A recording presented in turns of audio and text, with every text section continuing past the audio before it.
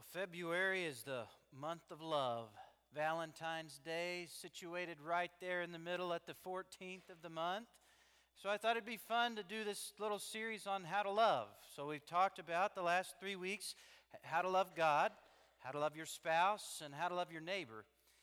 This week, I had a fun one, how to love your enemies. Oh, nobody agreed with me that it was any fun. Here's also what happens in the middle of February, and this is why I like the month of February. Pitchers and catchers report to Arizona and Florida for a little thing known as spring training in Major League Baseball. And when you talk about how to love in the month of February, if you're a Cardinals fan, you have to consider your enemies at some point. And so for all of those of you who will put on blue, Mark's kind of laughing, and root for the Chicago Cubs this year, I'll try to love you as best I can. All right? Let's talk today about enemies. You want to? Nobody thinks that this is any fun. I mean, even I tried to joke about it and you didn't laugh. Jesus himself knew that it wasn't going to be fun to deal with. It's a very difficult subject when you talk about how to treat, interact with, much less care about and show compassion towards the people that you are supposed to hate with all of your heart. So let's talk about this word enemy a little bit. You want to? I think there's going to be a picture on the screen behind me. I pulled this out of the dictionary, Merriam-Webster. I don't know if those guys fought together, but they made a pretty good dictionary. Maybe they weren't enemies, all right? Here's what the English dictionary says about the word enemy. Enemy has 3 definitions, according to our English dictionary. The first is one that is antagonistic to another, especially one seeking to injure, overthrow, or confound an opponent. The second is this, something harmful or deadly. And it gives an example. Deadly alcohol was his greatest enemy. All right, so kind of like a substance or something inanimate could be considered an enemy. Then the third definition kind of has 2 parts. First would be a military adversary, right? The second would be a hostile unit or force. Now what's interesting is in the New Testament we have examples of all of these types of uses of the word enemy. In fact, let me just share a few with you, and I'm going to start at the bottom of this list and kind of move towards the top. In the New Testament, we do see an enemy referred to in the sense of a hostile unit or even force. In fact, our great enemy is the devil, the adversary, Satan. He's called the accuser. In Matthew chapter 13, verse 39, Jesus was telling a parable about the devil trying to sow seeds of deceit and trick people. In Luke chapter 10, verse 19, we see it spelled out very clearly that Satan is our enemy. In Ephesians chapter 6, Paul talks about our enemy, Satan. So we talk about loving our enemy, and what Jesus says in Matthew chapter 5, Jesus isn't talking about Satan. He's not talking about a force that stands against him. In fact, Mordecai and I were trying to have this conversation while Bryson was doing the children's sermon. And, in his tender little heart, see, Daddy, we're supposed to love the devil. I said, no, son, we're not supposed to love the devil. He's the enemy of God. We love God and we love what God loves. God doesn't love the devil. I can prove it to you. Jesus didn't die for Satan. He died for the sins of mankind. Maybe I need to preach a sermon on that in the coming weeks, all right? But this is not what Jesus is talking about, a hostile unit or force. And we also have in the New Testament an enemy used in the sense of a military adversary. In Luke chapter 19, verse 43, Jesus is prophesying about the Romans, the military who would come in and lay siege to the city of Jerusalem. He wasn't talking in that sense about the Romans and Jews stopping a war and going out and giving each other hugs on the battlefield. That's not what he's talking about. In fact, we've also got a use in the New Testament of an inanimate object being considered an enemy. In fact, over in 1 Corinthians chapter 15, a very famous passage where Paul is teaching about the resurrection of Jesus Christ, he calls death the last enemy, the great enemy of humanity. Jesus defeated death, our enemy, when he died on the cross and rose again. But Jesus is not talking about an enemy in that sense when he says, love your enemies. And that's not what I want to talk with you about today. What I want to talk with you about today is that enemy number one. It's not the nameless, faceless people over there.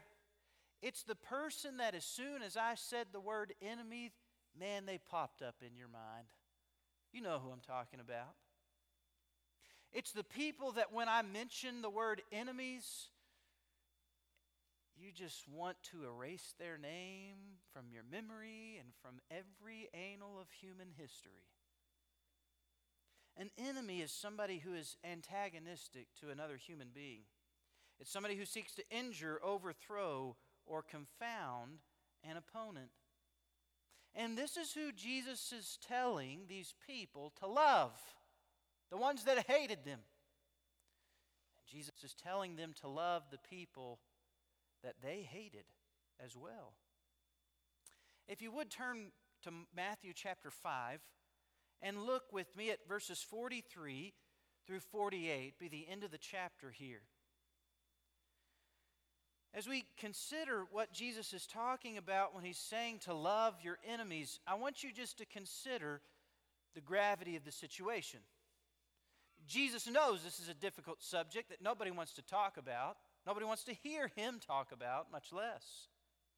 In fact, in Matthew chapter 5, 6, and 7, Jesus is preaching, and we've come to call it the Sermon on the Mount, because at the beginning of Matthew chapter 5, he sits down on the top of a mountainside, and then he teaches all of the crowd that had gathered there. He goes through something called the Beatitudes with them when he blesses people who have certain character qualities that are in line with the kingdom of God. They're qualities really that a person inherits when they become a child of God. And then Jesus continues to talk to those gathered in the crowd about how they, his disciples, were supposed to be the light of the world and the salt of the earth. That is, they were to live different lives than everyone else around them. And then he teaches them that they're to live differently because God himself is different. And when he called out a covenant people in the Old Testament, known as Israel, he expected them to live under a different set of moral guidelines and ethical codes than every other people in the world. That is, God was telling them, this is how I want you to act and behave because this is who you are as my chosen people. Their behavior was directly related to their identity as God's people. And now Jesus is teaching his followers, your conduct is based out of my character. And so Jesus begins to go through a series of you've heard it said statements, or it was written statements. In fact, he gives 6 of them. First, in verse 21, he says, you've heard it said that you shall not commit murder. And then in verse 27, he says, you've heard that it was said you shall not commit adultery. Then he talks about divorce in verse 31. You've heard what the Old Testament law says there. And in verse 33, he says, you have heard that it was said, the ancients were told, you shall not make false vows, but fulfill your vows to the Lord. And then he talks about revenge. In verse 38, you've heard that it was said, an eye for an eye, a tooth for a tooth. The very last one of these statements is in verse 43.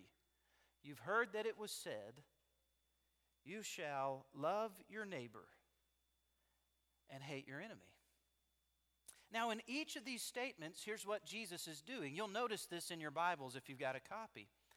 If you've got a copy of the Bible in front of you, you'll see that in each one of those statements, those phrases are in all caps. Do you see that in your Bibles? Just kind of nod your head if you see that. Those statements I just read to you. That means that they are quotes from the Old Testament. All right?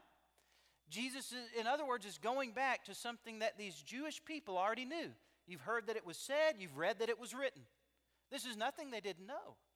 But what Jesus is doing with each one of these statements is helping them understand what these statements actually mean. In other words, it became very easy for faithful Jews to fulfill the letter of the law, but to completely disregard the heart of the matter. Do you know that?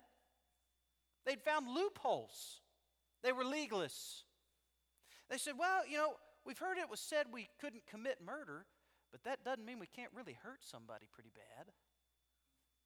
I mean, this was their train of thought. We've heard that it was said don't commit adultery, but what exactly is the act of adultery?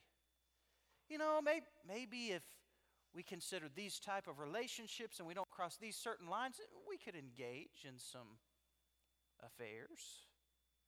Well, with divorce, God granted a permission for a certificate of divorce, so let's just go ahead and let that thing ride, right?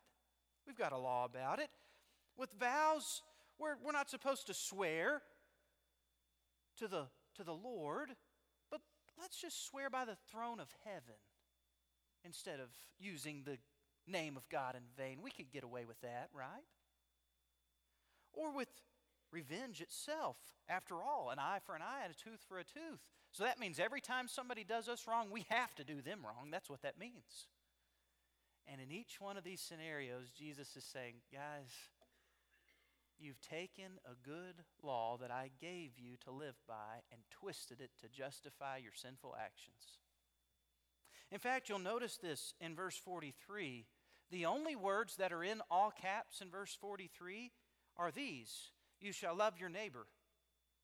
You notice that second part of that phrase, and hate your enemy? That's not in all caps. And here's why. It's never mentioned in the Old Testament to hate your enemy. But here's how these people took God's word. They said, well, we're supposed to love our neighbor. That doesn't include our enemies. We can hate their guts. Those Chicago Cubs fans, I tell you what. We laugh about that, don't we? We laugh about the idea of enemies when they're not personal enemies of ours. In fact, let's play a game if you want to. I like games on Sunday mornings. It's fun. I'll mention someone and you give me an enemy, or maybe a group of people and you give me their enemy. You want to? Some of these might hurt a little bit, but it'll be fun. Luke Skywalker. All right, good. We got a few Star Wars fans out there. Maybe Star Wars science fiction won't do it for you. Let's go with some literature back from Shakespeare's day. The Montague family. All right, good. Some of you are pretty well read there too. Good, good. We've already talked about the Cardinals and the Cubs. We don't need to go there. Now, how about this one? Republicans. There we go. Now we're starting to get somewhere, aren't we? Let's dig a little bit deeper here. Let's dig a little bit deeper. Conservatives, or everybody else, right? Let's go this direction. You want to? You guys want to go there with me today? Some of you really don't want to. Let's try it anyways. Rich people. Or the IRS, maybe you could say that one, couldn't you? What about these? I mean, these are kind of where it kind of starts to hurt a little bit. Black people. Nobody wants to say white people, do you? All right, good. What about the movement Black Lives Matter? Now look, I can start to call out the names of different groups and people and organizations and all kind of stuff, and you're going to keep cringing and go, Jake, this is on Facebook Live. You better not say anything too dangerous, okay? But here's the real issue. There's a lot of people in our day and time that have a lot of real enemies. You know how much animosity there is floating around in the air? And we want to change the words of the song. There's not love is in the air. Hate is in the air. Can you just feel it? I mean, it does, doesn't it? There are people who get just as impassioned about how much they hate someone as they do about how much they love someone or something. I mean, after all, the second best thing to seeing the Cardinals win the World Series is seeing the Cubs lose. It's just the truth. You want to see your enemies destroyed, debased, humiliated. Jesus knew what he was talking about when he said, "You shall love your neighbor and hate your enemy." He knew they'd heard it. He knew they'd said it. He knew they felt it, and he knew they believed it. But Jesus tells them something altogether different in verse 44 of Matthew chapter 5. He says, "But I say to you, love your enemies and pray for those who persecute you." Love your enemies and pray for those who persecute you. It sounds kind of backwards, doesn't it? After all, who lives that way? How could you possibly desire to love your enemies? I'll share with you a conversation I had with a couple of our younger ladies back in the Ministry Activities Center a couple weeks ago. I told Bryson about this one, and he just kind of laughed. Bryson does a great job as our children's minister, doesn't he? Because you gotta consider the 90-something little children, 2 years. Well, I guess not even all the way to little children, up to 6th grade, that are here on Wednesday nights. And then also the 40-something children that are coming on Sunday nights. This was a situation that happened on Wednesday night. Bryson was getting all of the children who hadn't been picked up yet from Awana to come back to the Ministry Activities Center so that they could be dismissed. And it so happened that as he was doing that, a couple of the girls were fighting in the MAC. And one of them busted another one in the nose. They've been arguing, but the bust in the nose was by accident. They were trying to take a ball away from each other. And so the little girl with the bloody nose just came around screaming and hollering.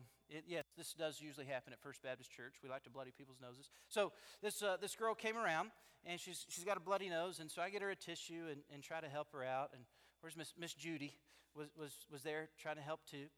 And so I try to get these two girls together to talk to each other. And it was fun. We gathered right there in front of the mat closet, kind of in the corner of the gym, away from everybody else. And one of the girls was significantly younger than the other. It was like a kindergartner and a 4th grader, right? And the kindergartner was the one with the bloody nose. So, in my heart of hearts, I'm going, come on, really? You're a 4th grader. You're going to bust a kindergartner in the nose? So this is what I'm thinking. But I thought, well, let's get to the bottom of the matter, right? So let's address the issue. But come to find out, man, there's some real animosity between these two. And between not just these two, but between their friends and their friends, right? And so we're talking about what had happened. And so I asked the 4th grader, I said, why is her nose bleeding? She said, well, she kicked me. I said, okay, she kicked you and her nose started bleeding. That's what you're telling me. She said, no, I hit her. I said, oh, okay, you hit her and her nose started bleeding. Yeah. Okay. I said, well, let me ask you this question. Why did you hit her? Well, because, and then she goes into the story. They started arguing over this ball. Yeah, okay, I got it. And it come to find out that this little girl had kicked the 4th grader. Why did you kick her? Well, she was blocking me from getting in and out of this room. Oh, why were you blocking? Well, because she had this ball and I wanted, oh, okay. And then the story begins to unfold, and I realized what had happened. And so we got the details settled. Nose had stopped bleeding at this point. And I looked at both of them, and I said, I want to ask you some questions. I want you to tell me yes or no. That's all I want you to say. You understand it? Okay, yes, sir. So I looked at the 4th grader. I said, did God make you? Yes. I said, okay. Did God make me? She said, yes. I said, did God make her? Point over to that little kindergartner. She said, no. I said, you want to try that again? I said, did God make her? I said, yes. I said, all right. And I looked at the little kindergartner. I said, did God make me? Yes. Did God make you? Yes. Did God make her? Yes.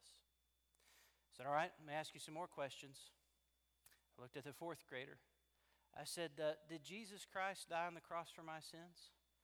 She said, yeah. I said, did Jesus Christ die on the cross for your sins? She said, yeah. I said, did Jesus Christ die on the cross for her sins? She said, yes. I looked at the kindergartner, asked her the same series of questions. I said, here's what I want you to do. I want you to apologize to each other, give each other a hug, and then you can go play. So they did. I'm sure it was half-hearted, but they did. And as funny and playful and kind of scary as that story may be, we really don't bloody people's noses up all the time, just in staff meetings on Monday, right? It's also a pretty good picture of what's going on in our own hearts. I mean, I can't tell you how many times, and Steph will laugh about this, maybe it came from growing up with a brother 2 years younger than me. I've come home and told Stephanie before, there's just some people I just really want to punch in the face. I don't want to kill them. I don't want to send them to the hospital. Some people have that look, And they just need to deck them one time. Just get it out, get it over with. This is usually after staff meetings on Mondays, by the way, Steve.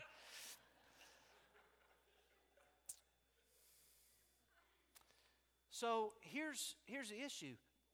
We've got those harbored feelings of hatred deep in our hearts. We do. Every single one of us do. And for some of you, the reason this hurts so much is because the enemies are people in your own household. Your family members. For some of you, your enemies are the people that you grew up with, and you got older and you're a teenager now, and man, things aren't like they used to be. For some of you, your enemies aren't the people across the field or the court from you. They're the people on the bench or in the dugout. Let me say this one, and this is really where it's going to get difficult. For some of you, your enemies aren't somewhere else this morning. They're in this building. There's some things that are in our hearts that we've got to be real honest about. If we're going to love our enemies, the very first thing we've got to do is we've got to admit the animosity that's there. We've got to be honest with ourselves. Yeah, I've got some enemies. Yeah, I know who they are.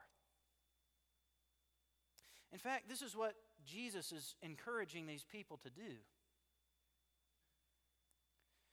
Jesus says, I say to you, love your enemies and pray for those who persecute you. You know what you have to do in order to pray for somebody? You have to actually mention their name. Maybe you don't do that out loud, but in your heart of hearts, you've got to say their name in prayer at some point. You've got to admit to the Lord, you've got to admit to yourself, yes, God, there's an issue here. And then you've got to not just admit that there's animosity, but you've got to identify that particular enemy. When you start to pray for them, the Lord begins to do this interesting work in your heart and in your life. After all, I think Jesus knew that it was very hard to hate someone while you're praying for them. And so he says, love your enemies. Just pray for them when they persecute you. Start there. Identify them. Call them out to the Lord. And really, he's asking these people to choose to care about people who may not care about them.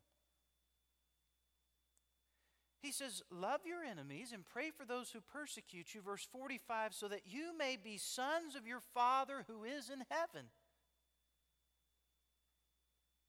That one's interesting, isn't it? We'll come back to that phrase at the end. Because God causes His sun, the sun that He created and put in the sky, to rise on the evil and the good. I mean, the sun came up this morning, right? Whether you were evil or good, the sun came up this morning. Hasn't happened the last 30 days because of the rain, but today it came up, right? Did the sun choose not to come up on somebody that was bad? Or only come up on people that were... No, it came up. In other words, this is another way Jesus is saying, God gives life to all people. They have life on this earth. He's created them. They're here. And it also goes on to say, Jesus says, verse 45, that He sends rain on the righteous and the unrighteous. Now, I'm not too familiar with farming, and I don't know everything in the world by any means, don't know a little bit by any means. But I have gathered this. When it rains from the sky, and farmers don't get to pick where it rains, do they? In fact, God doesn't say, well, you know what, you've been real faithful to me, so I'm going to send rain on your crops, but this guy over here, they hadn't been to church in a while, they hadn't tithed, we're not going to let it rain on their crops. He doesn't do that. God gives life to all people, and He takes care. He provides for all people. If God does that, how could we do less? Is Jesus' line of reasoning. And then Jesus goes on to ask these couple questions in verses 46 and 47. If you love those who love you, what reward do you have?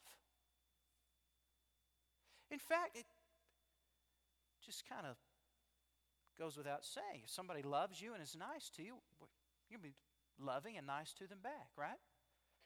I mean, think about all of the cordial ceremony that we go through still in this day and time. Somebody does something nice for you, what do you say to them? Thank you. You don't say, I hate your guts. You say, thank you, I appreciate the gift. If somebody gives you a present, maybe it's on a birthday, a wedding shower, baby shower, you sit down and write a thank you note, right? Not a hate note. I mean, who in their right mind is going to do that? Jesus says, if you love people that love you, what kind of reward is there in that? They already love you. What do you expect to gain? And then He says this, do not even the tax collectors do the same. Let me tell you a group of people that these Jews loved. Man, they loved them some tax collectors. You want me to tell you what Jesus is basically pointing in their face? Hey guys, you love people that love you, you're no better than tax collectors. I imagine that didn't feel too good. I imagine there were probably some people in this group and in that crowd that needed to learn how to love tax collectors. And then in verse 47 he says, if you greet only your brothers, what more are you doing than others? I mean, if somebody walks into your house and they know you and you know them, hey, how's it going? It's just normal daily routine, right? You don't get a gold star on your chart for saying hello to your wife when you come in the door. This is what should happen. But Jesus says, don't even the Gentiles do that same type of thing? There's another group of people these Jews hated. They were Gentiles, pagans from the nations. Gentiles were used to refer to any racial group of people other than Jewish people because it was the us versus them, right? Kind of like the Republicans and everyone else. It's Jews and everyone else. This is how they felt about things. Jesus says, guys, if you're loving people that love you and greeting people that greet you, aren't you no better off than the enemies that you say you hate? And the enemies that you say you're better than? And then Jesus says this in verse 48, it's just astonishing. Therefore you are to be perfect as your heavenly Father is perfect.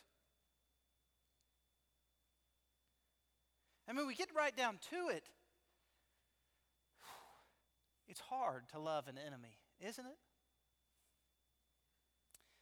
In fact, Jesus says, really, the only way to love your enemies is to have a love that is different from the love that you possess. Jesus says if you're going to be perfect and you are an imperfect person, you're going to have to draw this source of perfect love from somewhere outside of your own heart. You're to be perfect as your Heavenly Father is perfect. I want to go back to this little phrase I told you we'd come back to in verse 45. Jesus says, love your enemies and pray for those who persecute you so that you may be sons of your Father who is in heaven. I think the only way for us to love our enemies is for us to realize God's perfect love. And when we realize God's perfect love for us, it causes us to love imperfect people. In fact, there is another few times in the New Testament where this word enemy is used. And here's the thing, it's not used in this sense about Satan. It's not used in this sense about a military force. It's not used in this sense about an inanimate object. It's not used in this sense about human to human. It's used in this sense about God and us. Now just let this sink and soak in for a moment. Over in Romans chapter 5, verse 10, we have the Apostle Paul talking about God's great salvation for our sins and describing to us how God chooses to love people like we are. In fact, many of you know Romans chapter 5, verse 8. It says, God demonstrated His own love toward us in that while we were still sinners, Christ died for us. But then verses 9 and 10 go on to say this, much more then, having now been justified by His blood, we shall be saved from the wrath of God through Him. For if while we were enemies, we were reconciled to God through the death of His Son, much more having been reconciled, we shall be saved by His life. You say, Jake, man, look, you have no idea what so-and-so has done to me, said to me, how many times they've ignored me, trampled over me, mistreated me, abused me. You don't get it. You're right. I don't. But can I share with you there is one who does? His name is Jesus Christ. And while you were still a sinner, choosing willfully to rebel against God, going your own way instead of His way, He chose to love you by sending His only Son to die on the cross for your sins. So let me ask you this question. If God created them, and you know the them, they have a face and a name, and if Christ died for them, then what right do you have to hate them? I mean, if God made them and gave life to them and Christ died for them so that they could have eternal life, what right do you have to say, nope, God, not today and not ever? We'd like to protest, but we can't. And here's why. Because we know deep down in our hearts there's our own sinfulness, wickedness, evil, and filthiness that before God we have to go, yep, God, thank you for loving me. But in reality, when I was living in sin, I was choosing to live as your enemy. But God, you loved me enough to forgive me, to accept me, to bring me into your family, to call me your son or your daughter. God, I want to be your son and your daughter. And that's what we want to be, right? Jesus says, if you want to be sons of your Father who is in heaven, if you want to be considered in His bloodline and His family tree, you've got to act like He acts. You've got to do what He does, say what He says, because you are His. In fact, it makes no sense for Christians with the DNA of Christ to walk around harboring hatred and unforgiveness in their hearts. This is where God's perfect love does a work and a number in our own lives, and that work and number continues to be passed on to others around us. God's perfect love causes us to love imperfect people. And there's no telling what would happen if each of us would allow that to take place in our own hearts. Because here's how many of us are living right here and right now. We're living like we're the heroes, and the people that we disagree with or the people that we dislike are the villains, aren't we? I mean, the St. Louis Cardinals are always the heroes. The Cubs are always the villains. In my mind, that's just how it works. In your heart and in your mind, you most often are the hero, aren't you? And you think that this person that you really can't stand is the villain. And so your thought is, in order to make things right, I've got to be mean to them. I've got to mistreat them. I've got to curse them. I've got to slander them. I've got to hurt them, manipulate them, use them, abuse them, and destroy them. Say, Jake, man, nobody thinks like that.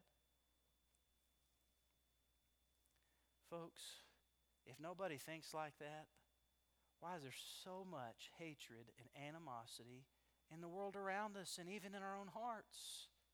Deep down, at some point, maybe not even right now at this very moment, but we've had these feelings against someone and towards someone. And reality is this: the people that we call our enemies are actually either our family members or they have the potential to be our family members. Did you know that? The very people that you would say you hate are the very people that God created in His own image, just like He made you, and the very people for whom Christ died. Instead of considering them an enemy, maybe you need to consider them for who they are and what they are and whose they are. That they're made in God's image for His honor and glory. That Christ died for them on the cross just like He died for you. And that they may be hurting you because they themselves are hurt. And maybe they come to experience God's love and grace and forgiveness because you show them love and grace and forgiveness. I don't know who they are, but you do. I don't have a name, but you do. As this person's face comes to your mind's eyes, as their name scrolls through the audible memory within your own brain, can I ask you just a couple of questions? Just a few. Just a yes or no answer will be fine. Okay? Did God make me? Did God make you? Did God make them? Did Jesus die for your sins on the cross? Did He die for my sins on the cross? And did He die for their sins on the cross? It's time we love our enemies and we pray for those that we say we hate. Would you stand with your heads bowed and your eyes closed?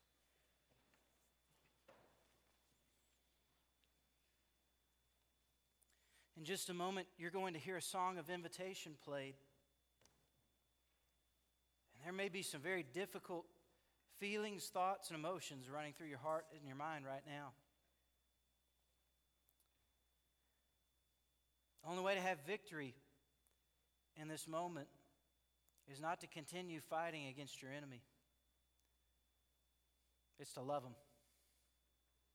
It's to bring them before God and just be open and honest and say, God, I can't stand this person. And you know why? God, will you forgive me for my ill feelings? God, would you forgive them for the wrong that they've done? God, I want to mean it. There's part of me that doesn't want to mean it. God, you know what's in my heart. Maybe where you're standing, you just need to talk to Him in that way.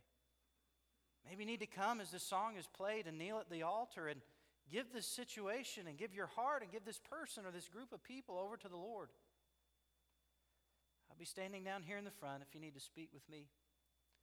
This altar is open if you need to come and kneel in prayer. As God calls you this morning,